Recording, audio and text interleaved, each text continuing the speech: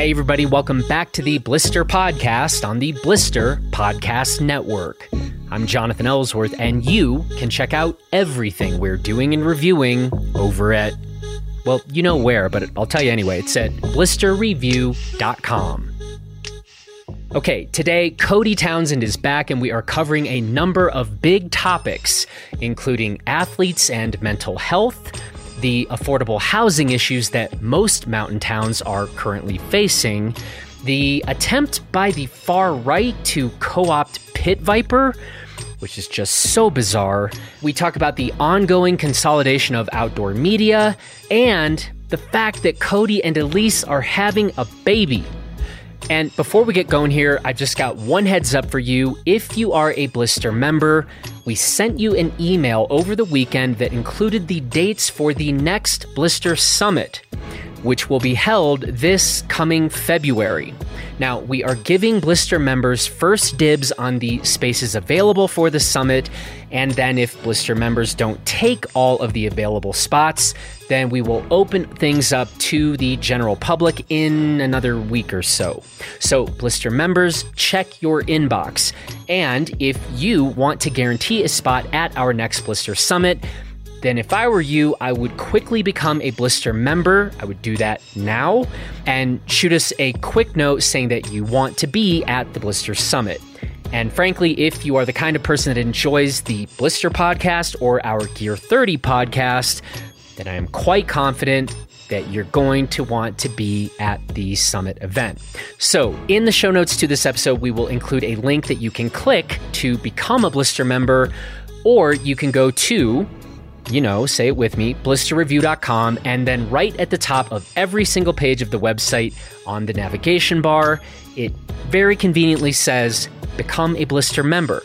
So you click that, and then you'll also see all the other benefits that come with a Blister membership, including our personalized gear recommendations. So check it out, sign up, and then we will see you at the Blister Summit in February.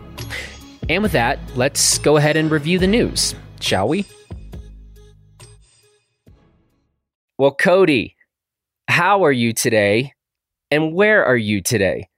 Well, I'm doing great. I'm a little jet lagged. I actually woke up at a reasonable hour, not at 4:45 like I did yesterday. So I'm feeling a lot better than yesterday. But back home in Tahoe, which is, I think, where we recorded last. In the in-between, I've been gone, but now I'm actually back home. So yeah. You made it back. Yeah. How you doing? I'm doing well. I do think, though, because you had told me that you had been wrestling with some jet lag, I think last night, I don't know if sympathy jet lag is a thing, but I was awake at like 3 a.m. and 4 a.m. and 5, and I almost texted you and was like, dude, should we just record now? Because you're probably awake.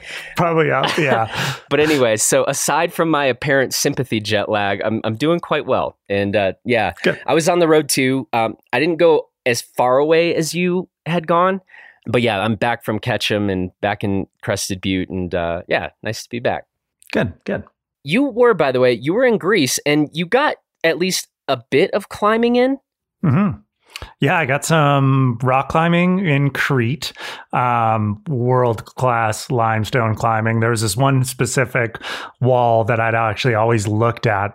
Funny enough, I've been to Crete before. We went there for a wedding. Pep Fouas and his wife got married there 5 years ago. And Elise and I went to Crete beforehand, fell in love with it. It was awesome. As soon as I got home, I saw Jim Thornburg, who's a legendary climbing photographer, put a picture up of a wall in Crete. And I was like, what? There's climbing there? Because Greece is known, like Kalymnos is the climbing island. And I just didn't think there was climbing on other islands. And this beautiful wall that's like laser cut. It's just like perfectly vertical, and it's right on the beach. And so got some, been pretty much ever since I saw those photos, I was like, well, if I'm going back to Crete, I'm going to go climb there. And yeah, went climbing a couple of days, actually went kite surfing for my first time in 10 years again, which was pretty funny because I had to convince them to rent me gear. And they're like, oh, do you have a license? And I'm like, what? You can have licenses for kite surfing now? And I was like, I used to be sponsored. I used to compete. Can you just rent this stuff for me? And they're like, no, you need to take a lesson. I'm like,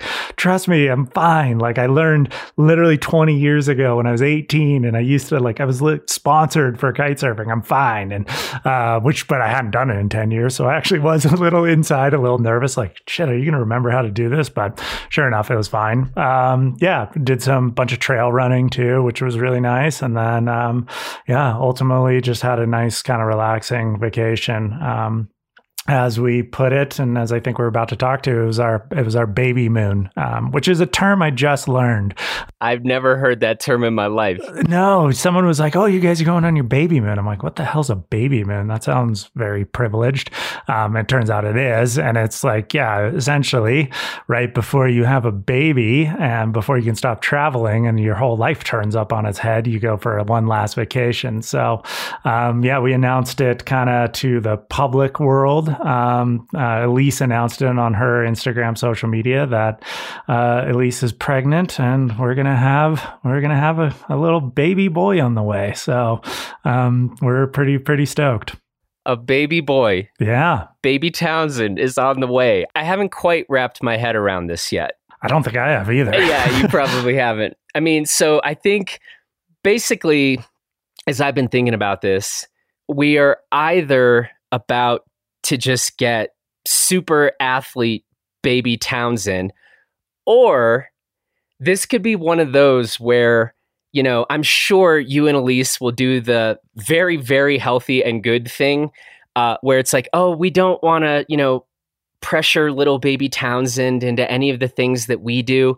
So I was trying to envision, okay, we're either going to get super baby Townsend, or what would the most opposite baby Townsend be? Like the things that you and Elise like least or are the worst at. And I was like, would that be like the violin? No, it would be math and like computer engineering probably is what I would go for. And trust me, we go through both of those scenarios and we kind of laugh because you're like, well, we're going to go skiing on the weekends and we're going to go skiing. So if like teenage little Townsend doesn't want to go skiing, they're just going to be left at home. So, but I know personally, like you rebel against your parents, you want to do something different. So we run through all those scenarios. We're either going to have somehow get the best of each other's genes and just be like super athlete, which would be incredible, or it's going to be like, kind of shut in, kind of nerdy and like wants to just do like computer engineering. We're like, what the hell happened? But either way, you know, I'm definitely stoked. Like whatever happens, we've actually already gone through that. You know, you're like, well, what sports would you want to get them into? And you're like, it's like one of those things, you expose them to a bunch of sports, but then just they pick what they want. And the same goes for anything else. Like if all of a sudden it becomes nerdy engineering and wanting to be, highly educated, you're like, cool. Go for that. So I know these are all these things, but you're like, we're getting way ahead of ourselves because I think we're going to be dealing with like 3 to 6 months of not sleeping and puking and shitting all over you and dealing with that stuff first. So, it's interesting to go through the mental games of being a parent for the first time. I got to say, I'm really excited, and I think we're both really, really excited of just like new chapter. In our lives, kind of everyone I know that has kids says it's the best and worst thing you can do. It's like, to me, it's a lot of like, I think I equate it to, I'm like, it sounds like type 2 fun. So, it's going to be that. I can see a book maybe in your future called Type 2 Parenting. Lessons we've learned. So you can have that one. Cool. Yeah, that's a good one. I do like this idea of rebellious teenager Townsend. And you guys are like, hey, teenager Townsend, you want to go skiing now? He's like, screw you two. I'm doing math problems. Yeah, totally. I was like, all right, whatever. Right, you're like, all right, we're going skiing. Cool. Can you help me with my my accounting? Because I don't know what I'm doing. There you go. Well, anyway, congrats to you two. And thank you. Yeah. Congrats on starting this possibly best and worst adventure of your life. Awesome. Yeah.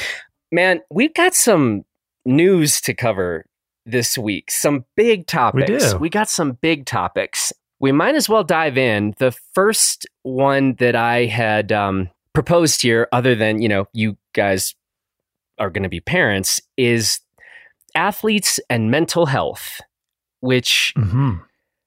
has, this isn't the first time we've sort of heard anything about this in kind of mainstream news, but man, it sure seems like, at least to me, and I'd be curious to get your take on this, it sure seems like this has accelerated rapidly recently.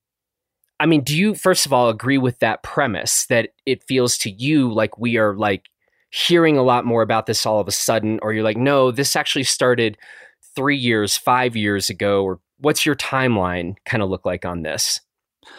Yeah, no, I think we're hearing the catch-all term mental health and regarding to athletes a lot lately. And we're seeing, everything from Naomi Osaka, who very publicly pulled out of tennis tournaments and majors because of, as she described it, mental health kind of issues and break and taking time for herself, to then obviously the story of this Olympics being Simone Biles pulling out for what she said was mental health issues. But I also kind of think it was like, well, is mental health the best term for this? Because sometimes that connotates like maybe something more like disease or something that needs to be medicated or treated, or is it more kind of in the terms of like she's got the yips, as people would say in like golf or in baseball? Because what she's describing is she got the twisties.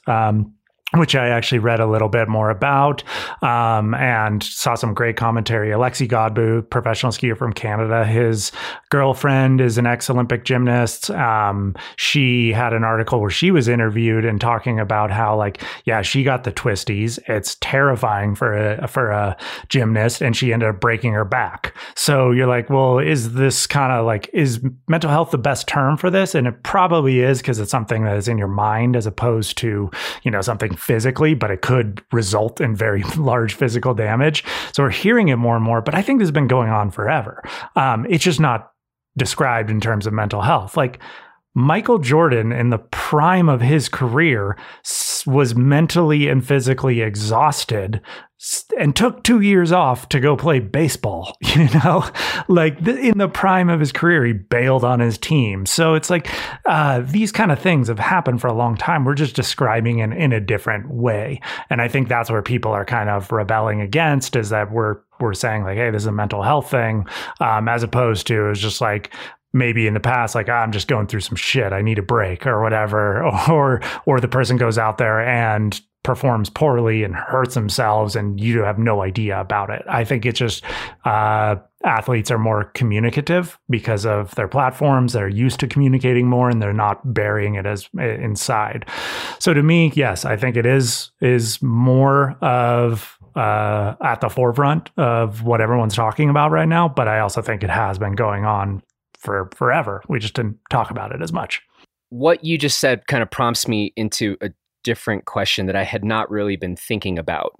And you're talking about this term mental health is maybe becoming a bigger and broader catch-all than maybe how we have thought about the term before. And what it spurred me to wonder about here is, like, on the one hand, and I'm thinking about a prominent NBA basketball player whose name I won't mention right now, but I think this was kind of a first case where this player a few years ago was being pretty outspoken about some of these issues. And I think, I'm not sure, and that's why I'm not going to mention the name, but I think in his case, this had more to do with like what we might call straight up depression. And I don't know if there was anything like suicidal ideation there, and I will suppose there was not.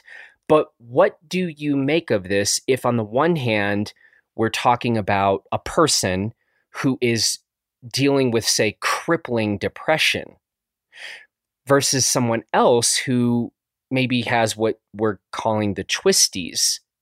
Those don't seem the same to me. Are we okay to have this fall under the same rubric? I'm not the best person to I think answer that, but to me it's like, yeah, probably is. It's just degrees of it. like, for instance, like if you were to, there's 3 grades of MCL tears. You could have a grade 1 MCL tear, grade 2, and a grade 3. Grade 3 requires surgery. Grade 1 is just a little bit of rest, rehabilitation, those kind of things. But they all are labeled as a knee injury, but they're very different. So, and, I've kind of thought about the same way.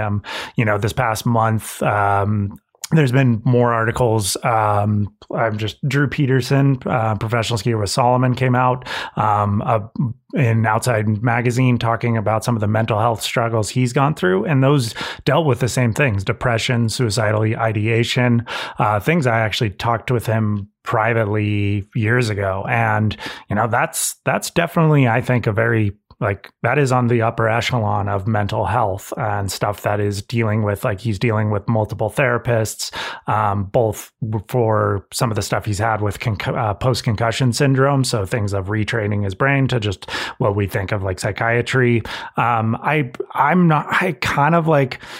health to me, it definitely encapsulates it all, but in a certain way, I also see it, even though I think it should be all labeled under there, kind of different. Maybe there's a different spectrum for it, because dealing with the twisties and dealing with the yips, you do need to work on your own mind and maybe do some rehabilitation for your own mind, but it's not necessarily on to the level that dealing with depression is, or suicidal ideation, or some of these other mental health issues that, require serious treatment to get through. So one is for regarded to sports performance, and one is regarded to life performance, so it is interesting to me. It's, the annoying thing is we tend to focus on the loudest and dumbest commentators. And that's what's happened in this Olympics is, a few sports and political commentators start yelling about Simone Biles, and then the rest of us all blow up about it because it's so infuriating to hear it. This whole thing, you're like, yeah, this is sports. This is what happens. It sucks for Simone Biles that this happened right during the Olympics, but I guarantee a little bit of part of it is she does feel the pressure of the world on her right now.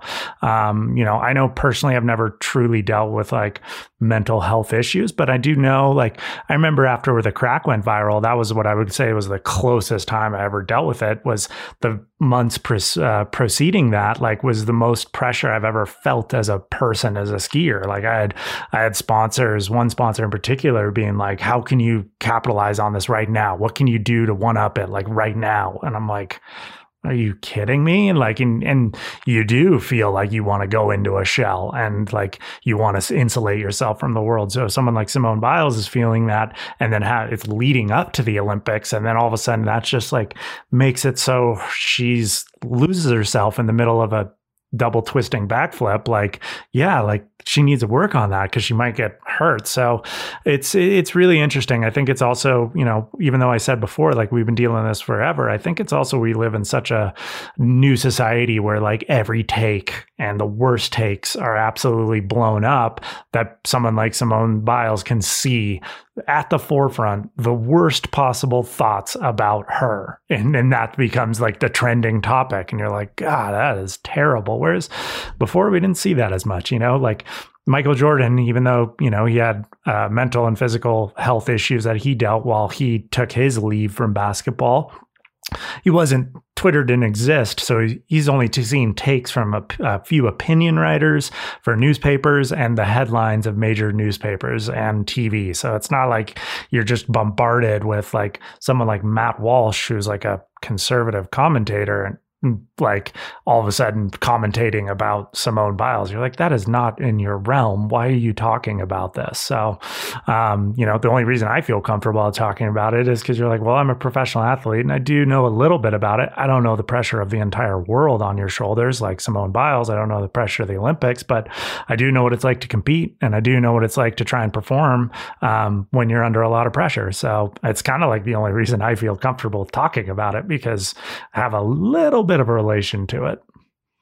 Yeah. And I think, part of this, which has been the how could you do this? You're letting down teammates, or, you should have given that spot to somebody else. I just, I talk to a lot of athletes on different podcasts we do kind of week in and week out. And, I would say that it has become quite a common thing when at least we're talking about the world of skiing, backcountry skiing, free ride mountain biking, is the whole, like, when somebody is standing on top of a line or about to, is considering doing a trick or hitting a jump, we talk a lot about in our mountain communities about, like, are you feeling it mentally? Do you feel ready? And if something, like, we talk a lot about not overriding the, like, it doesn't feel like it's lining up for whatever reason. And I feel like our communities are maybe doing a better job than ever of, like, respect that. Do you agree? Yeah, I kind of agree. I don't know if it's publicly talked about as much, but I do think, like, just that term that you kind of talk about of, like, feeling it and whatnot. Like, I know I've gone through that. Like, there's these times when you're on top of a, like, serious line, and I'll, like, do little things like stamping my feet, and I can just, like, kind of feel it in my legs that I'm, like, loose and feeling confident. And you're like, I can do anything right now. And then I'll do the exact same kind of setup, and I'm just like, my legs aren't stomping in the perfect way as I'm, like, kicking them on the top of a line. And I'm like, you're off. And, you got to make decisions based on that gut feeling that you're, like, not perfectly on it, because there's a lot of risk involved. And that's what I see with Simone Biles too, is like, she's got a lot of risk involved. It seems like, oh, it's padded and all these things. Like, talking of when Alexei Godbout's girlfriend talks about getting the twisties and breaking her back, being a gymnast, like, these are the kind of things you have to think about. And I think in our sports, there's so much risk involved, like lining up a rampage line. And if you're not feeling it, you're probably not going to push it. But when you feel it, that's when your, like, mind and body are perfectly in sync. Then you can feel like you can do anything. And I think as athletes, when you're standing on that stage, you felt that a ton. You know what it's like to feel like in the zone at the top of a line or the beginning of your whatever competition. And then you also know what it feels like to be a little off. And when I read Simone's stuff, as she's saying, like, going into the competition, she's never felt like that before. I can fully understand that. And I think a lot of action sports stars and even just, like, your casual users can kind of understand that. There's certain times that you're just like, I'm not feeling this. It feels weird. It's a whole different parameter when the cameras are on and the competition is on and a gold medal's on the line, though. And those are the things you kind of deal with. So, like, there's two things to it. Is, like, one, this is just competing. This is just what it's like. And, certain people go through it. I think I think every top athlete goes through this at some point. It's just now more public. I think every major sports star at some point has some sort of slump that is related to their mind-body connection or some sort of mental health issue, as we kind of like to say it now. And, now we just kind of understand it more and are seeing it more up front. I think people are getting angry because it seems like mental health maybe isn't the best term, but ultimately it kind of still is. So I don't know. I just personally, I feel bad for Simone, like, when that's like, you're like, yeah, you think she wants to be dealing with this right now? She would think she wanted to pull out of her best events, think she wanted to pull out on her team? No, but this happens. Like, Novak Djokovic just pulled out of the bronze medal doubles match with his teammate, thereby giving the bronze medal to the Australian competitors. Like, that's not blowing up nearly as much. So he literally talks about he was mentally and physically exhausted. That happened this morning. So it's just, you mean arguably the greatest tennis player of all time?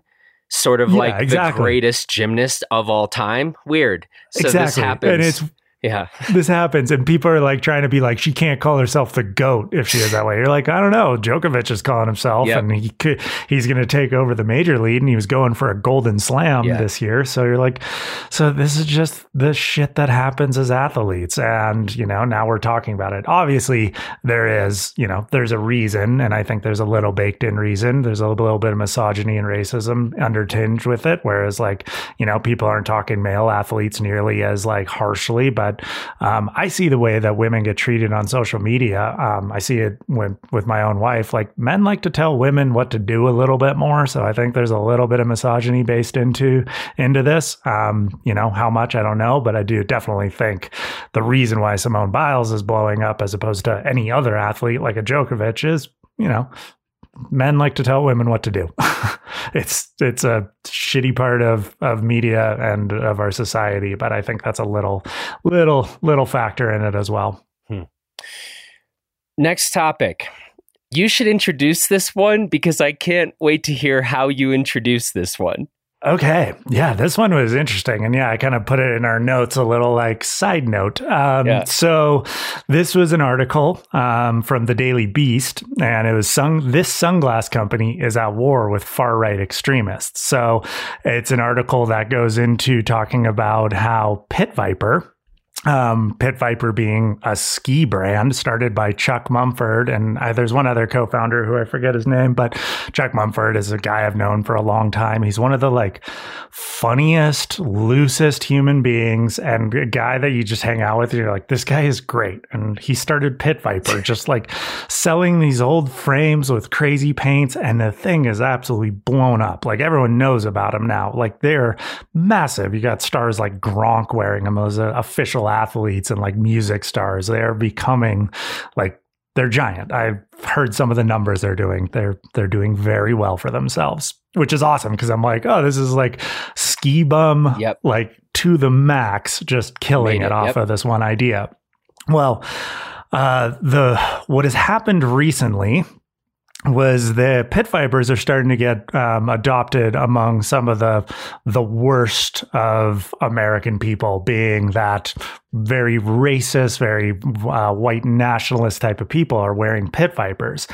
So about 2 weeks ago, I saw there was this video from the CPAC, the Conservative Political Action Committee or whatever, the big conservative kind of gathering, and Nick Fuentes, who is a young guy, and his compatriots. Nick is he's pretty much a neo-Nazi. I mean, it's harder to describe anyone like that, and you don't want to throw that term around lightly, but he's very anti-Jew, he's very racist, he's very misogynistic.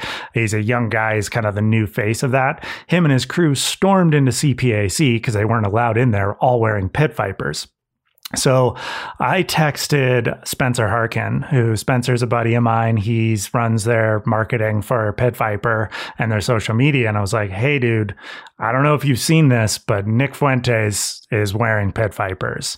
And he was like, oh shit, I did not see this. And he immediately was like, we started talking about it. And he's like, I was like, I recommend it. I was like, get out in front of it, man. You gotta, if people start seeing that he's wearing Pit Viper, the story's going to change, as opposed to if you guys get out in front of it. And they got out in front of it. Well, they put a tweet out right away that was something along the lines of hey, is any advice on how to get loser racist like Nick Fuentes to stop wearing Pit Viper? That tweet absolutely blew up because all of a sudden, far-right extremists on Twitter started commenting on it. It got retweeted hundreds, thousands of times, went mainstream media at that point. And then the articles started being sunglass company is at war with far-right extremists. So that's my backhand into it. I was kind of alerted them to this and was strategizing with them. I'm like, you guys should probably get around this. And it's I'm not a Pit Viper athlete. I'm not I wouldn't necessarily even wear them. They're not kind of my style or brand, but it's these are friends. These are ski industry guys, little protect them, and you don't want to see them get taken down by the worst of humanity. So kind of helped try and support him on that. And it seems like they did a good job because the story wasn't racists are wearing pit vipers. It's Pit Viper is at war with racists wearing pit vipers. And they did a funny thing. They were essentially, anytime they identify someone buying that's like part of Nick Fuentes' crew or racist, whatever, they're going to be donating a chunk, that entire sale, to the Southern Poverty Southern Poverty Law Center. So that they're like going to be donating that money to the things that those people hate. So it's good to see them. I mean, they're in definitely a bit of a pickle. Their marketing and branding, which is like fun and funny, but it's somehow been able to be adopted by these kind of people. It all of a sudden, those kind of people start wearing your stuff, you're going to alienate your base customer, because these 5% of people that are horrible people, like your skier at Alta, is not going to want to be associated with Nick Fuentes. And if someone like Nick Fuentes is up there parading pit vipers around, like, you're going to lose your company. So they're in definitely a bit of a crux point right now, because if that becomes what's associated with pit vipers the most, then I would say the things are going to not go well for them. Okay. You had made an interesting, what you wrote in our little doc that we share when we're always going through what we're going to talk about in these episodes. You just wrote the question, what do you do when people you don't want adopting your brand adopt your brand? How did Pit Viper get into this? And I would say, just straight up, Pit Viper did nothing to sort of encourage this. I think I'll invite everyone, go look at their Instagram account, look at their posts. It might not be your cup of tea, right? But like, you cannot, like, there might be a case where you can imagine a certain company that's doing a bunch of like USA only showing like a certain kind of branding or marketing would like easily kind of veer into adoption by a particular group. That is not Pit Viper. That is not Pit Viper in this case, right? Yeah, they do the USA thing, and like, great. Like, I love America too. I think we do a lot of messed up stuff in this country, but like, I think you can both be like, we do messed up things in here, and be like proud of the country. Like, but if you look at their marketing, there's all kinds of things that Pit Viper puts out very much in the forefront that is not aligned with at least what I know about far-right extremism, right? So I just want to make clear, I don't think Pit Viper did anything here to be like, oh, well, anyway, this is a company that they were sort of, presenting a kind of image that was easily glommed on by these folks. So just to be clear, I'm here to say, at least, I don't think they did anything. I don't think they have done anything to sort of encourage or invite this. By the way, the other thing to your question is like, what do you do when people you don't want adopting your brand adopt your brand? I just made a comment in a different doc. I was like, this is what you do. And in that Daily Beast article, there was the sentence, Pit Viper responded with a meme campaign telling extremists that we didn't make these for your bullshit. I'm like, what else do you want? Like, totally. Yeah. Pit Viper, you're doing good. You're doing good. I think they've done good too. And I was talking with Spencer about that, of being like, look, like, you do not want any of these people associated with it. So go after them hard, because people that sympathize with them, you're like, cool, you don't want them either. Right. Like, this is pretty easy. Like, and I agree, they haven't done anything explicit to warrant this. But it's interesting to me too, because you're like, they put up like, a July 4th post with a lot of American flags and people in American flag Speedos chugging like natural light. And because racists have adopted the American flag and wrapped themselves in it, they kind of see that as something that is like, oh, that connects with us. And you're like, when the fuck did this happen? I think we have a weird relationship with the flag in America. I know growing up in Santa Cruz, I went to a high school of like 2,000 kids and it was half Hispanic. And there's racists that were kind of in friend groups kind of on the exterior that would show up to school in like American flag shorts and an American flag sweatshirt and yell at Mexicans to go home and whatnot. So I remember being a very young age starting to see like this association with the American flag and racism. And it's so like sad that they've been able to adopt it so heavily because yeah, we should be able to be proud of our country, rock our flag on July 4th while chugging Natty Light and having fun with your friends and not be that's a call sign for you're a racist company. So I'm going to adopt your stuff because that's not the intent. And it's like, how the hell did this happen? How did white nationalists wrap themselves in the flag so much that you can't even do that in your own marketing? Otherwise, you might be sort of like silently calling out to those people.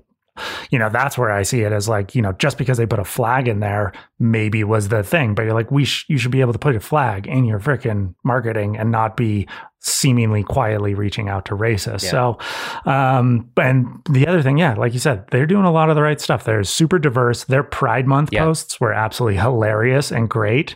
And I think if it's going to be a long battle for them, but they'll hopefully win out. They're doing everything that's the right with us and they're good guys. And I don't think they're going to massively change their marketing other than telling racist fucks to get lost and stop wearing our shit. But interesting that it went this big. Like it literally, Daily Beast, major news, major journalists were retweeting it.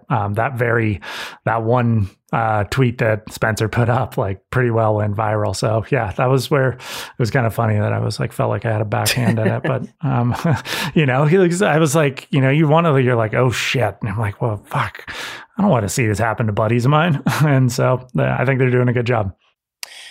Where are we going next? Next thing, little topic. This is something that's been going on for a while now. Some of the stories that came out are for a bit more in the past, so I can't say I was restricted to this month. But what has happened this month is in regard to this. So Pocket Media, which is now Outside Media, had just bought Pink Bike and a host of other kind of like bike publications. And so what we were kind of talking about is this story. The older story is from Axios, and it's in regard to this company, a VC-funded company called Pocket Media, buying up a lot of outdoor publications. Their list of what they are currently own in the outdoor space is absolutely wild. I'm like pulling it up right now. Let me see. So everything from outside TV, Gaia, ski, climbing, rock and ice, gym climbers, cycling tips, Pink Bike, Trail Forks, Peloton magazine, Velo News, Cairn, Outside Business Journal, Velo Press, Velo Swap. Like they have a massive consortium of outdoor industry media titles. And I think what you and I wanted to talk about is like kind of this consolidation in outdoor media and what's going on right now, because we haven't seen anything like this for a long time. I mean, the latest thing we can talk about would be kind of the consolidation of like what was once known as like 10 Media, the Enthusiast Network. So when magazine publications like Powder and Bike and Surfer and Surfing got bought up originally by private equity and then repackaged and sold probably like 5-10 times to now most of those titles being closed. So pretty interesting kind of thoughts with it. I don't know kind of what you've seen with it, what your take on it is, and if you have any other little stories or things behind it. I'm going to volley back to you first. Okay. So, again, the kind of single question you put forward was, is this consolidation good for outdoor consumers? So in your view, what do you think? I know we kind of sometimes do a lot of both sides takes on this podcast, but I do see both sides being positive, but I also see some negative sides to it. Kind of start with a negative first off, like consolidation in media has proven to be something that is not good. We've definitely seen it in newspapers and mainstream media outlets when it comes to consolidation via private equity. It's been bad for journalism. It has been bad for media in general. My mom was a journalist. She pretty much retired right before her newspaper got bought. Her newspaper, her newspaper, the Santa Cruz Sentinel, small town little newspaper, but was big enough where she was able to be nominated for Pulitzers from her stuff. It was like a legit newsroom, and she did important work. To now, the Santa Cruz Sentinel, I forget who they're owned by, but one of those big media conglomerations now has like 4 employees, and they just repost AP Wire stories, and there's like one local story, but there's really nothing going on. And, the Santa Cruz Sentinel used to hold Santa Cruz politicians to the fire, to dig up corruption, to be the voice of people, of showing like, hey, exposing things that are wrong in our community or things that need to be fixed. That was journalism. And what consolidation did was eliminate that. So, we don't have those problems necessarily in the outside space, but consolidation in general has proven to be bad for media. And that's where I look at this with a bit of trepidation, because you're like, well, if we're consolidating all these major titles, what's going to happen to the messages that come out of it? Where are they going to be doing the same things that the private equity did, which is eliminating jobs to streamline their revenue and to get rid of essentially overhead? And are they going to be outsourcing and paying lower wages? Is this going down that route? So those are the things I'm definitely nervous about. The other thing on the flip side, though, we're seeing so much traditional media not working. The advertising model isn't necessarily working anymore. So we saw, if everyone pays attention, like Ski magazine has definitely gone more digital, and they've also gone to a subscription model. I personally, not necessarily willing to fork over the monthly subscription to read some online ski magazine articles. But let's say there was a kind of catch-all subscription for all these titles. Well, that's actually pretty good. And maybe this is something, because of subscription model, we can support all these titles so that they continue to exist in our space, because the advertising model isn't working. And my kind of example of this working is The Athletic. The Athletic in the traditional sports world has done incredibly well on a subscription model. They stole away some of the best writers for all the newspapers and have done an incredibly good job. One, from a consumer standpoint, like I am very willing to pay the subscription cost because their reporting is so good. Two, also like they're supporting the sports journalism through a totally different model, and their business is doing really, really well because of it. So I kind of see it was like, well, maybe this is just the necessary answer to keep these kind of titles alive. And if that's the case, then it's going to be a good thing. What we don't know is what are the intentions of the board and of the funding behind it. So that's where there's a big question mark for me. Yeah. And I mean, I'm either in a very good position to kind of talk about this, or I'm happy for people to say I'm biased, right? I mean, I run an independent... You own a media company. Yeah, an independent media company, right? And on that question of, is this consolidation good for outdoor consumers? And I did just actually, in the past week, have a journalist reach out and ask me that exact question. I definitely think the answer is a very big, it depends. And which I think you've sort of said something along those lines too. So here's just a couple things. On the one hand, this is just statement of fact. I know that one of the titles that Outside purchased had been notorious for taking forever to actually pay their writers and photographers. And I have heard that since the acquisition, this has gotten better. So your eyes are wide open. You know what I'm talking about. Oh, totally. I've dealt with that as when I used to write and was, quite often writing for magazines. They a lot of these companies can take years to pay you $200. Yeah, like that's insane. And I think really unethical.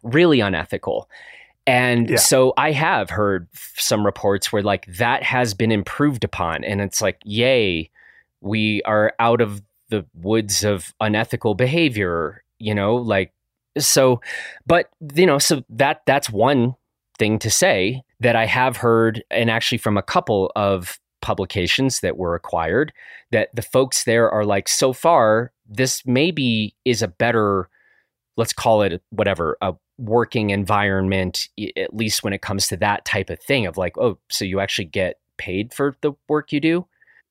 In general, on the topic of acquisition, really what it comes down to for me is, will that acquisition help the content of a given title or given magazine get better? Will it allow that publication to better execute on its mission or its reason for being? And I think if a company or a title can actually say yes to that, then I'm not inherently against an acquisition. But when it's like, oh, this is definitely not going to help the content get better, and in fact, we're going to see a reduction, and let's just try to do it dumber and faster and cheaper.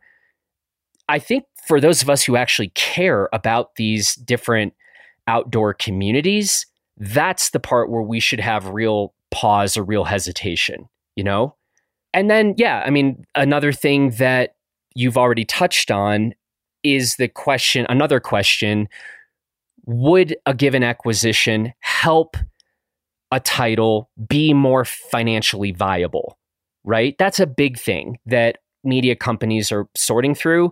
And as we've done it over the years, you were talking about, you see something come up online and maybe there's a paywall and you're like, yeah, I don't want to pay for that. The way I think of it from a content creation point of view, that's the job of the content creator to actually make it worth.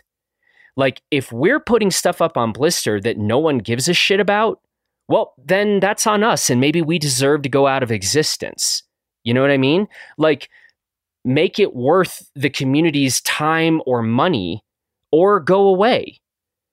And, we don't do everything in the world on Blister, but the stuff we do put out, man, we bend over backwards and work our asses off to make this high quality.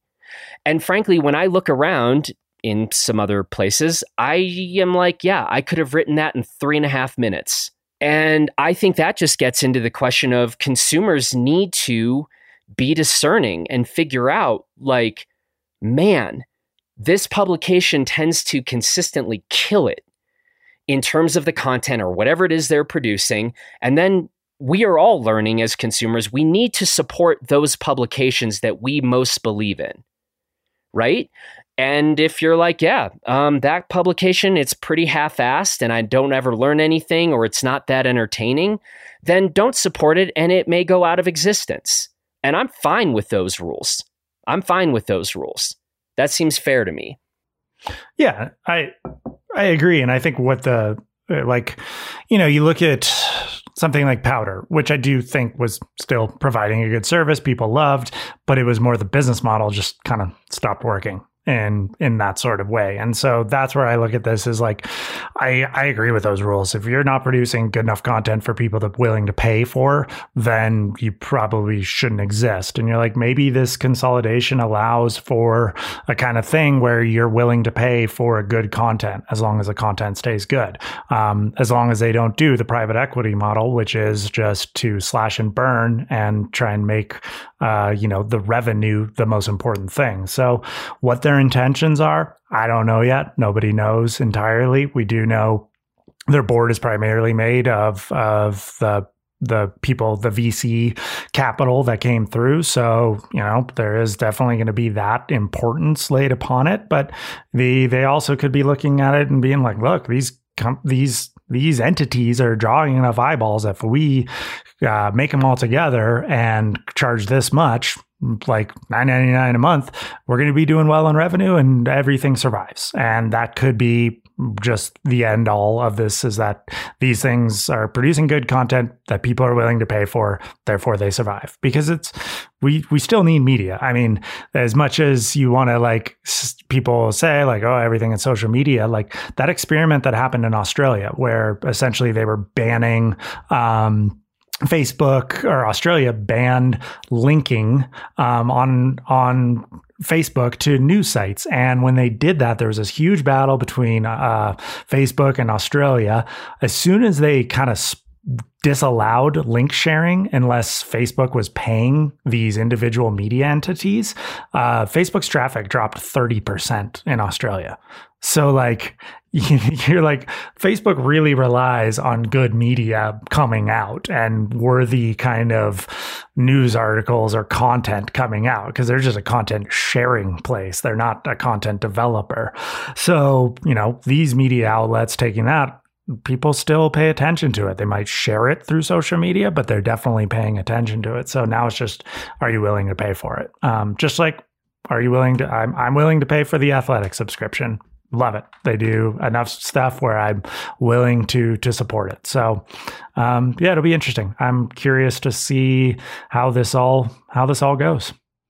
Yeah, me too. And, to come back to the question, is this good for outdoor consumers? I'm going to stick with it depends, but I think it could be, and I think it could not be. And I think we are going to see for sure. And it's going to be interesting to see what this looks like. So, yeah. Yep. Next, time for Blevins Corner. Yeah, time for Blevins Corner. So Jason Blevins, our favorite journalist in the outdoors, wrote an article, which he's done a lot of articles about this, but I kind of want to offshoot it. But the article is flooded with tourists. Colorado mountain towns are starting to limit short-term rentals to combat housing crisis. So something you and I have talked about a lot, the housing crisis in mountain towns. It's just a continual topic. We don't have any solution other than we continue to be like, yeah, this is a problem, this is a problem. But what the article kind of went into was each individual town, these mountain towns in Colorado, and what they're trying to do. So what I kind of wanted to talk about was almost ranking each of these ideas, because we're talking about solutions. And this is something, again, I don't really know that much when it comes to development and urban issues and, housing issues, other than like, it's a serious issue. We're obviously seeing this across America in major cities, but I think it's pretty acute in mountain towns specifically, because one, a lot of people want to live there, and two, the people that, need to live there to make them work, are based in a service sector, that doesn't necessarily pay enough for people to just live, to pay rent at basics. I mean, buying a house is completely out of the question if you're working the service economy in a mountain town. But if, just being able to pay rent. So I kind of listed this in our notes and wanted to go through these ideas each town is going through. So I'll kind of go quickly and then maybe just pick like one or two to talk about. But so here they go. Frisco, they're kind of doing a thing where non-residents can't short-term rent. So second homeowners can't buy a house and immediately start short-term renting that. Telluride is restricting the number of short-term rentals, so they're trying to put a cap on it. Steamboat is suspending short-term rental applications for 90 days. Crested Butte and Buena Vista are doing a percentage cap, so similar to Telluride, but 10% of houses can only have short-term rental permits. Breck is increasing short-term rental fees, so essentially increasing their tax base. And then Vail, they're thinking about regulation. So kind of fitting for Vail, in my opinion. They're just thinking about it. So I don't know what you kind of wanted to talk about and what ideas to kind of solve this going forward. In Crested Butte right now, I mean, we just had a town of Crested Butte city council meeting where many members of the community stood up and kind of weighed in on this. And this was specifically, the question was raised about placing a moratorium on short-term rentals for 12 months. And it was kind of a landslide in that meeting for people saying, let's hit the pause button on short-term rentals. And that was approved. So this is happening in the town of Crested Butte.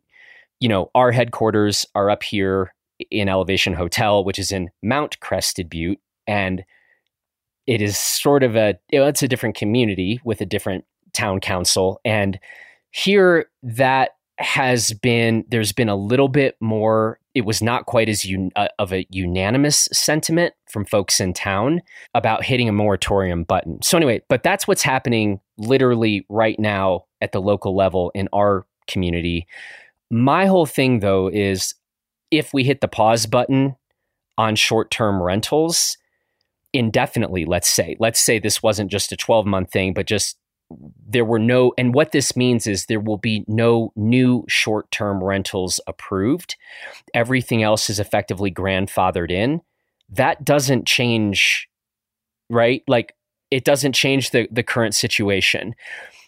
The best idea I've heard, in my opinion, and I'm probably wrong, but the best idea that I've heard on this is the idea of when people are buying homes in mountain towns, and the intention is to buy these just as investment properties, those should be taxed as if they were effectively a hotel with a commercial, right? A commercial property. And to me, that makes a ton of sense because it's like, Cody, if you and I were like, I don't know, hey, let's go in and buy a condo in Park City, Utah. And because we think there's a pocket there that's going to be on the rise and blowing up, and like, let's just go in, we'll get this condo, and all we're going to do is rent it. That's a commercial venture. That is an investment thing. That is a business. And I think there is a ton of that going on in these mountain towns, whether it's an individual, like I just described, an individual or a couple of individuals doing this, or business, property management folks and developers doing this. That's a business. Short-term rentals are not being taxed like that currently. So I know that is a change that at least here in Colorado would have to happen at the state level. Communities cannot vote that into existence, but I do think that would change the game a bit. So anyway, what are your thoughts on this? Or do you agree with what I've just said? Or do you have questions about making that move?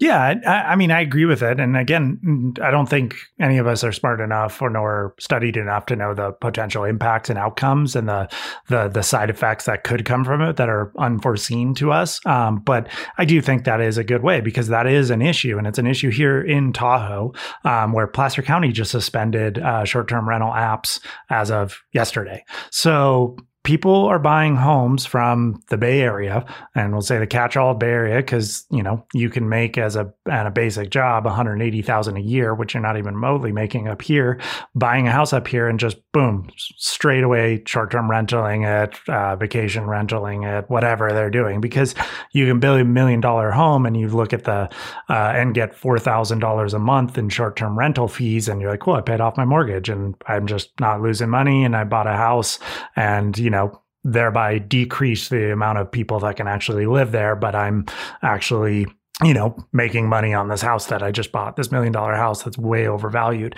So you make it so you're like, cool, well, you now have to pay 25% tax on that. And you're like, well, those economics don't work out quite as much. And so you need to create incentives and disincentives to do those things. So I think that is a potential thing. What I don't like is definitely the caps and the just suspending, because then you're not really dealing with anything. And you're also just grandfathering in a bunch of people when the problem is already happening. So you're saying like, oh, cool, like 10% of houses can do it. You're like, well, you're not solving the problem because the people that bought in and are already doing this, they're good. But like, let's say I save up enough money for 10 years to do this myself and I can't do it, but they can. So you're like, this creates this weird kind of perverse system where, you know, older people and wealthier people are already good, but people that are trying to create wealth can't do it. What I will say, I'm curious what Frisco did, saying non-residents can't short-term rent. So that to me seems like you're creating, one, an incentive for local people to buy homes. And you're allowing them, if they live in that community, they're a part of that community, they're part of that tax base, they work for some sort of entity there. In order to be able to afford that home, they might be able to short-term rent, a room out of it or half their house or do something like that. That to me seems like could have some potential benefits, because you're going to disincentivize or not allow investment commercial style properties that are just for short-term rentals. Let's say if you do buy an investment home, a second home, you can long-term rent it. It's got to be minimum year leases or whatnot. So all of a sudden you're creating livable spaces for workers. So great. You can do that, but you can't short-term rent it. But then non-residents, people that are a part of the community, can do it. That seems like it has some, interest to me. I haven't thought through every single kind of potential side effect. But that was the idea that I thought kind of was the newest idea, the most different idea, and something that was interesting to me. The other thing we kind of don't talk about here, and that I saw personally witnessed up here in Tahoe City, was like the actual policing of this and how the hell they're regulating it. Because, for instance, last year, 2020, Placer County suspended all short-term rentals. They were like, okay, the pandemic's happening. We're trying to limit travel. You can't short-term rent. That didn't stop anyone. This place was as busy as it has ever been. And people were getting around it by, Airbnb-ing for a month. Because they said you had to be a minimum of a month. So they'd do for 2 nights and they'd say, call it a month and then cancel it out. And then they got around it. And no one's actually policing them, handing out fines. There's no regulatory body to happen this. And you can't expect the sheriff coming and knocking on your door and being like, oh, you're short-term renting. How the hell are you going to regulate this? Right now, they just suspended applications for short-term rentals, but doesn't mean I can't short-term rent my house the next day. And, sure, that'd be illegal, but are they actually going to do anything about it? Probably not. I'd say there's a 99% chance they're not going to do anything. So that's the other thing that's come up with this is it's really easy to get around and there's no regulatory boards to it. It reminds me of something I just watched, the Netflix show Dirty Money that they did on the Kushner family. And a big topic of it was, they're predatory slumlords and they're doing horrible stuff for their residents of their apartment buildings in New York and New Jersey. And the New York Housing Authority just can't follow through on regulating them. They'll fine them and then literally never collect the money for the fine. They're so small that they don't do anything. So you're like, how do we create regulatory boards for this as well? So I don't know. That's the one that holds the most water. I know we kind of talked about earlier, and we've talked about this a lot on this podcast, but it sounds like you might be kind of going deep a little bit on this topic because, one, we're all talking about this is an issue, but it doesn't seem like there's much depth beyond there. And I'm curious to, you said you got something going on in the next couple months with Blister. Yeah. In fact, so we will post this conversation. We're recording this Saturday morning. This will go up Monday morning. And then the next week's Blister podcast, I'm about to have a conversation with Jenny Stuber. And I would encourage everybody listening to this, if you are interested in these topics, to read this book. Jenny is a sociologist at the University of North Florida, but she has just come out with a book called Aspen and the American Dream. I'm going to be talking to her in the next couple of days about this book and about a lot of these topics. But basically, Jenny has been thinking about these topics for a very long time and interviewing a lot of people, while Cody and I both live in places that are being directly affected by these topics. We have said we are far from experts on this. Well, Jenny actually is an expert. So I'm really looking forward to my conversation with her. And then we are going to be having a couple more conversations with folks that we think just bring a particularly good perspective on some of this, just to help us all think better about, what's going on here. So yeah, this will go up Monday with Cody, and then the next week, my conversation with Jenny Stuber. And I encourage all of you to check out her book, Aspen and the American Dream. Yeah, no, I'm definitely looking forward to that talk, because I'm curious. I'm like, how do we do this? How do we save our mountain towns so that my buddies I grew up with in this area can eventually buy a house, like live somewhere. Like I just had a family friends, guys I went to high school with up here. They have 2 kids, and their family just got kicked out of their house because they were selling the house. The house is going to be turned into short-term rentals. Like, they're on the streets, and, he's trying to figure out a place to live. One of my other friends I grew up with here moved out of his house, so that they could live there, and he moved in with his girlfriend. So he was like, essentially offering like a lending hand. Like, that's literally how we're solving this. It reminds me of like, we're solving our health insurance and industry crisis through GoFundMe. Like, we're relying on the kindness of humans. You're like, we got to do something about this, because that's not going to last forever. So I'm curious. I want to know how we're going to be able to solve this issue. Yeah, and just a couple other things on this. I'm going to include in the show notes to this episode, as we always do for these reviewing the news pieces, there were 2 pieces in the local paper here in Crested Butte, the Crested Butte News.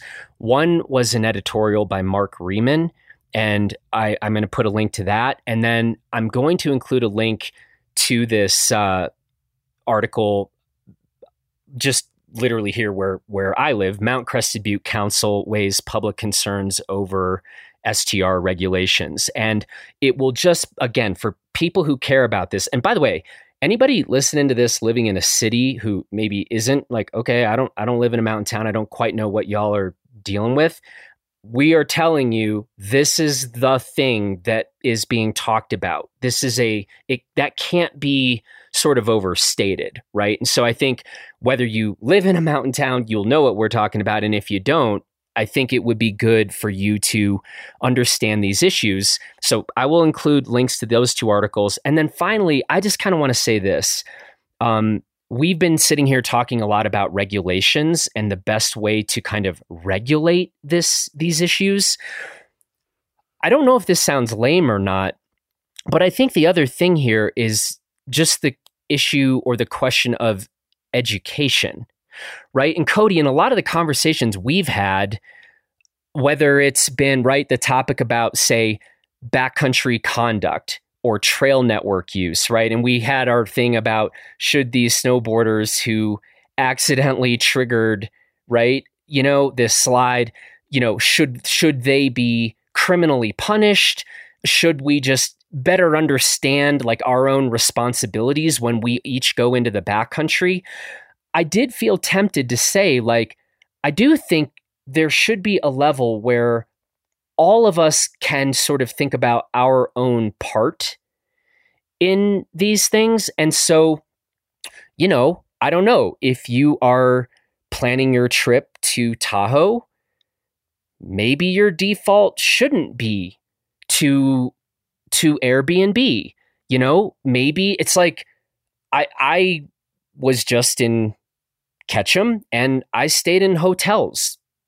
I stayed in 3 different hotels. I didn't look to Airbnb or VRBO. And I'm just thinking, and on the rental side, I know this has kind of come out in comments, people that have been short-term renting their homes, maybe they can think a bit about, what if I tried to provide long-term renting to locals in a community?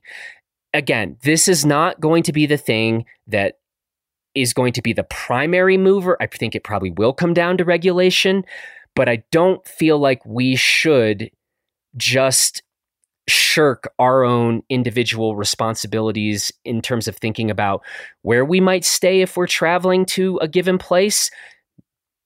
And on the rental side, maybe there are some things that, people can think about too, like, is what I'm doing actually a good thing for the community?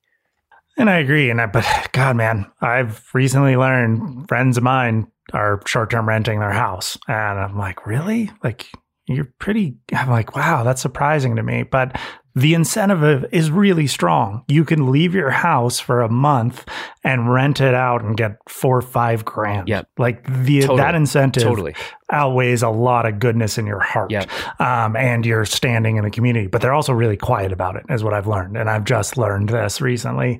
I know I went through it. The only way I was able to afford to buy a house in Tahoe, I got really lucky, bought at a low point, bought like actually the cheapest house per square foot in Tahoe at the time, 5 years ago. But the only way I could afford to buy a house was if it had some sort of studio, something where I could rent out. It was like the business, everything. I was like, I have to do this. And that was what my parents were able to do. I learned from them because my dad was a high school teacher. My mom was a journalist. The only way they bought houses were, having some sort of kind of unit that they were able to rent out.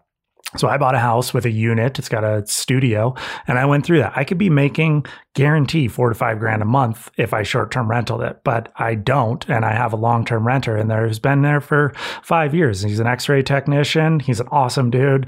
I love the guy, and it's great. And I will say, yes, there was some incentive. I wanted someone to be at the house while I travel a ton, just someone to kind of be there.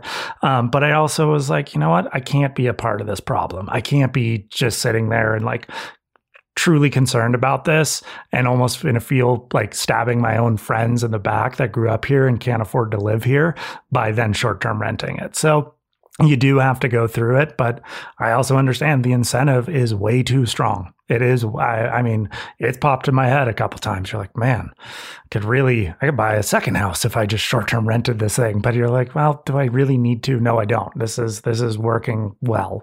So I do think we have to think of our own individual solutions. But like you said, it's really going to come down to some sort of regulation and some sort of rules to make incentives and disincentives to actually do this. Yeah. And for those people who are locals who are short-term renting something to just absolutely make ends meet, I'm not trying to call anybody out. All I'm doing is asking people to think through, well, what might I be able to do? And that's just a different way to look at this than strict, it's legal, so I can 100% do this or that. No, I get it. I get it why my friends do it. I'm like, yeah, makes sense. Yeah. The incentive is strong. Yeah. So, and that's where you really, you can't, and I'm not going to say I'm righteous and I'm good. Right. Because I'm, there was incentive for me to have a long-term rental. It was just, I wanted more stability. And so we work on incentives as humans. And so, we need to change things. So. But yeah, well, I look forward to your podcasts on this. I look forward to learning more and figuring out what the hell we're going to do about it, and hopefully save our mountain towns a little bit, make it a little bit better to live in. So, yep. Last topic. So this was a big one. Ski mountaineering in the Olympics. So, there's a lot of news stories about it, but essentially ski mountaineering was included in the 2024 Cortina Olympics. And I kind of put a jokingly tweet about this, where it's great, now the next 4 years, I'm going to be having to describe to people what I do, what I call ski mountaineering in the 50 is not an Olympic sport. Yeah. We're talking about skimo racing, randonnée racing, essentially uphill racing with maybe some more technical elements, and you obviously have to ski back down. So the kind of stuff that Kilian Jornet is renowned for. And that was a big announcement. I will point to Kilian Jornet's post about this on July 20th as kind of the best take about it, which was he's really stoked on it. That this is going to be now an Olympic sport, but also, seeing how the Olympics can change a format and denature its core values. And the actual kind of events that are included aren't necessarily representative of what he thinks true ski mountaineering is. So, it's the same thing as I think the same debate we see with every sport that gets in the Olympics, whether it's skateboarding and rock climbing this year and surfing is great, but is it going to, change the sport for the worse or create two dividing lines with it? So it's going to be, I personally think it's going to be kind of cool. Yeah. I think something like Ski-Mo racing is going to benefit from it.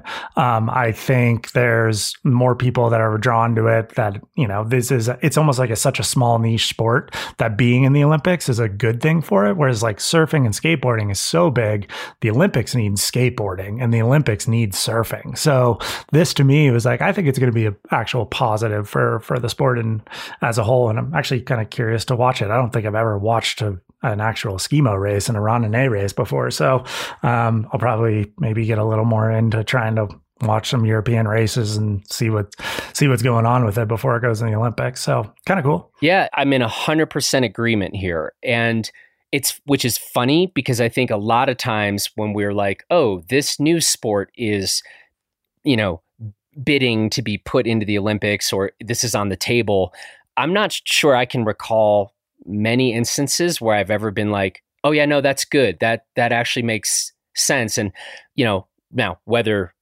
you and I are right about this, I just completely agree with what you're seeing, saw this and thought, this is cool. This I think makes sense for all the reasons you said. And so I'm on board as you are. So it'll be interesting to see how this unfolds. What I really like to this take that, so the Backcountry magazine link is to this is the article I was pointing to, and they kind of just did the basic announcement, and they've reposted an article by Adam Howard about kind of Ski-Mo racing being one day involved in it. And one of the things that was interesting was he kind of points to mountain biking being included in the Atlantic 96 games. And with that inclusion, all of a sudden there was a race to create new technology. He was saying before that, the race bikes weighed 30 pounds. And then after that, it was in the years leading up to it, there was just such like an incredible technological development in mountain bikes to try and create the best gear for them. So that kind of side effect from Ski-Mo racing, I'm most interested in, because what's interesting to me is so for instance, Kilian, Solomon athlete through and through for running, for Ski-Mo racing, for everything. But pretty much every Ski-Mo racer is using ski boots and bindings from the most niche manufacturers there are. So I think it's Pierre Gagnon or something, makes these 500 gram boots that are just crazy. They're lighter than tennis shoes. And those are the ski boots that someone like Kilian uses because Salomon isn't even making that niche of a product. So in the lead up to this, we might see companies like Salomon going, all right, let's make lighter boots, the lightest boot ever. If Kilian is going to compete in this, or some of our other athletes are going to compete and compete with that niche Pierre Gagnon. And then that technology then hopefully goes outwards to the skis that I use for my version of ski mountaineering and boots and whatnot. So that to me is I think actually a cool side effect that could happen. And I really liked in Adam Howard's article, and I suggest people click it and read it. So that could be a cool thing, especially for all of us. Yeah, no, and it's nice. It's cool to be again, somebody else probably has their big con to state about this, but it feels kind of nice actually that you and I at least are both in agreement. This is an interesting development, and I can't think of the clear and obvious downside here just yet. I think to raise the profile of uphill athletes and how incredibly badass they are, that's pretty great too. So yeah, should we talk about some?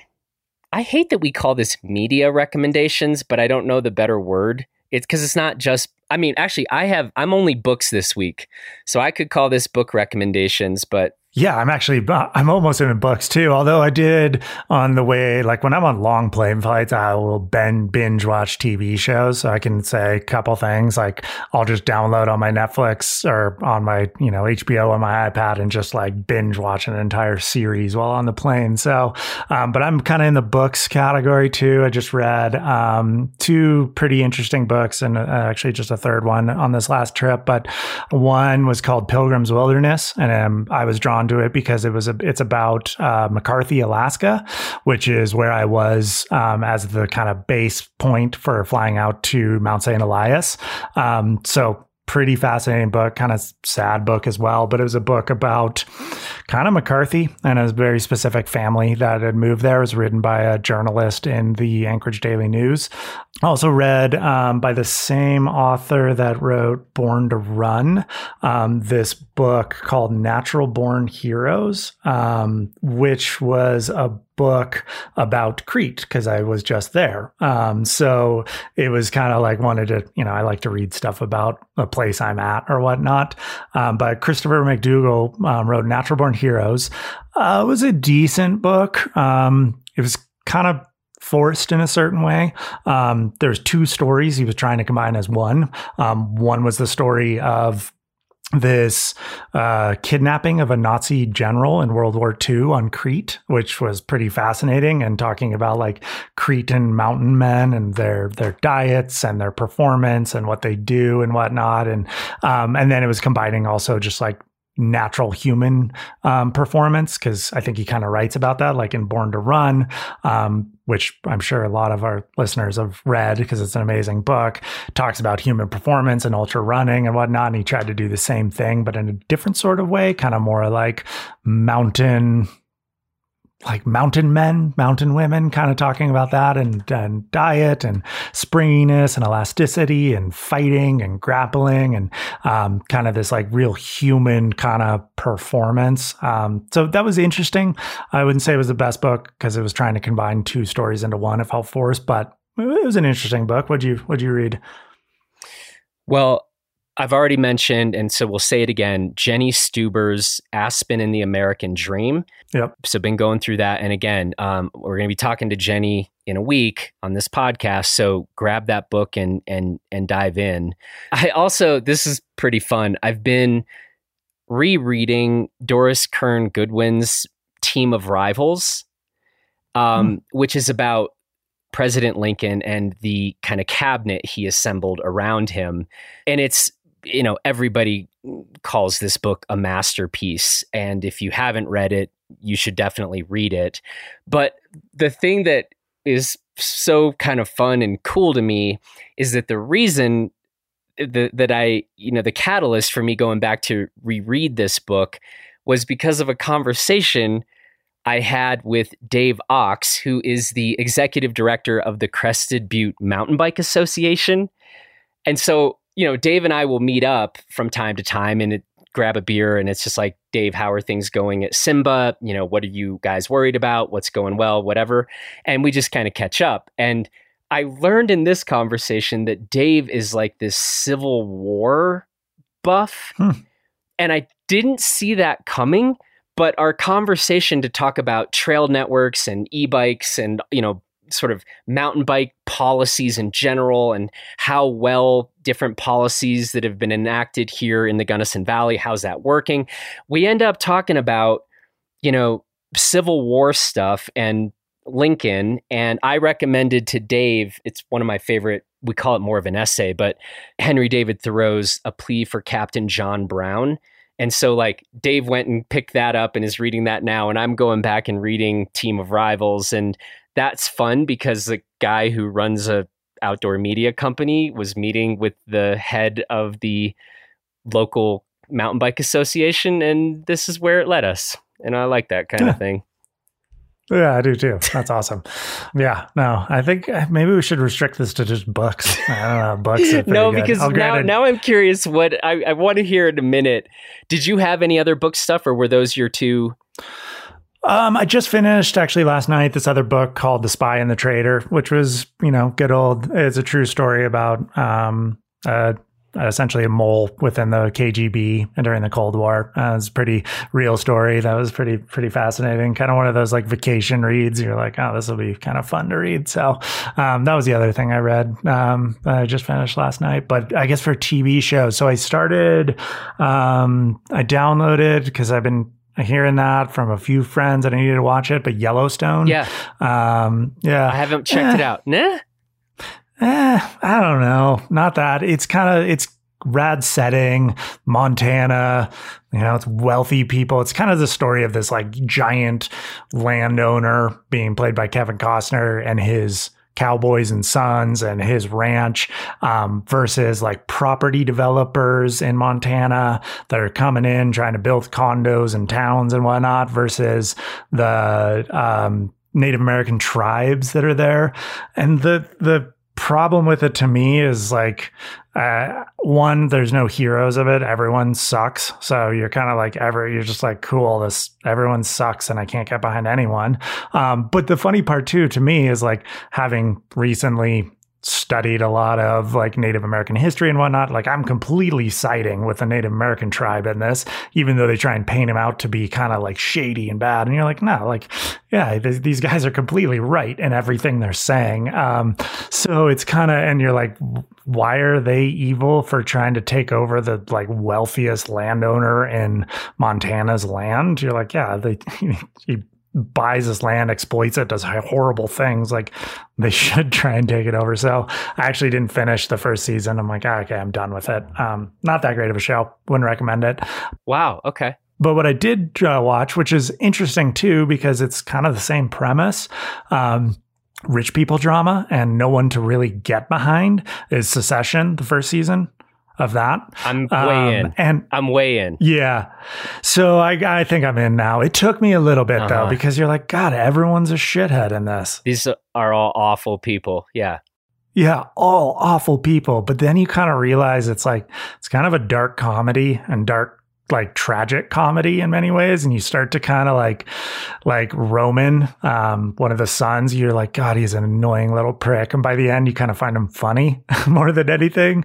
And, I think I kind of got into, but it took a little bit because same premise, rich people drama, a lot of drama and events, but then, no heroes to get behind, but somehow much more well done and well acted and interesting too. Plus, this is inspired by some of the stories from like Fox News and that family. And I actually had a opportunity to go ski with one of the Murdochs last year and I declined it because I just really wasn't that interested. But he was the good Murdoch, I will say, the one that is like disowned the family. So I'm kind of like, oh, now I kind of want to meet him and see like, is some of these stories truly inspired? Because it seems like they tried to take some inspiration from that. You're right. There are no heroes, and yet I really enjoy that show, which now I feel creepy about. But it's almost like if there was such a thing as a really witty car crash. We talk about you can't look away. It's kind of maybe that, and it is bit of a window into a bizarro world, and call it satire, call it the strangest kind of power grabs and power dynamics, and it is entertaining. I mean, in a very dark, weird way. Yeah. Well, that's interesting. I didn't know. One, I have not watched Yellowstone, and I kind of always forget that was one like, oh, maybe I should check that out. So you may have cooled my jets on that one, but I'm kind of glad you've started down the Succession path. Yeah. Yeah, I think I got a little hooked on it, so that'll probably, I don't know. Yeah, I'll probably get into that a little bit more. I just finished first season. I mean, first season ends really well. Yeah. I mean, that ending episode is strong. Yeah. So you're like, yep, I think I'm in. Yeah. Okay, quick book mention, and then I'll tell you about the thing I'm watching. I'm reading Matthew Walker's Why We Sleep. Sleep is not you have an interesting relationship with sleep. I'm not good at a lot of things, but sleep is one of the things I'm not that great at. And so I am trying to develop a better relationship with sleep and trying to frankly just, get more of it and do sleep better. So it's been a really interesting, it's a book about basically the science of sleep. And so far, so good. I can't say that I am yet. Yeah, I look forward to the day when I can be like, I am good at that sleep thing. But I hope to get there someday. But I encourage people to check out Why We Sleep if you haven't already. Since it sounds like we need a hero, you've talked about Yellowstone, no heroes, Succession, no heroes. this is where it's time for me to tell people that I am back watching Ted Lasso, where if you need a hero, folks, and if you need reminders about the power of like kindness and empathy, Ted Lasso season 2 just dropped. The first episodes just dropped a week or two ago. And I actually went back and rewatched season 1 and then was honestly quite worried about season 2, right? Because I, as people know, if you've listened to this podcast, I am a massive Ted Lasso fan, and Ted is like my spirit animal, and I need to strive to be more like him in many ways. But the first 2 episodes of season 2, I'm very pleased. I can say that I'm very pleased, and the writers and actors have done a good job in kind of carrying on the spirit, I think, and the cleverness of the first season. And it really is. It is a feel-good show.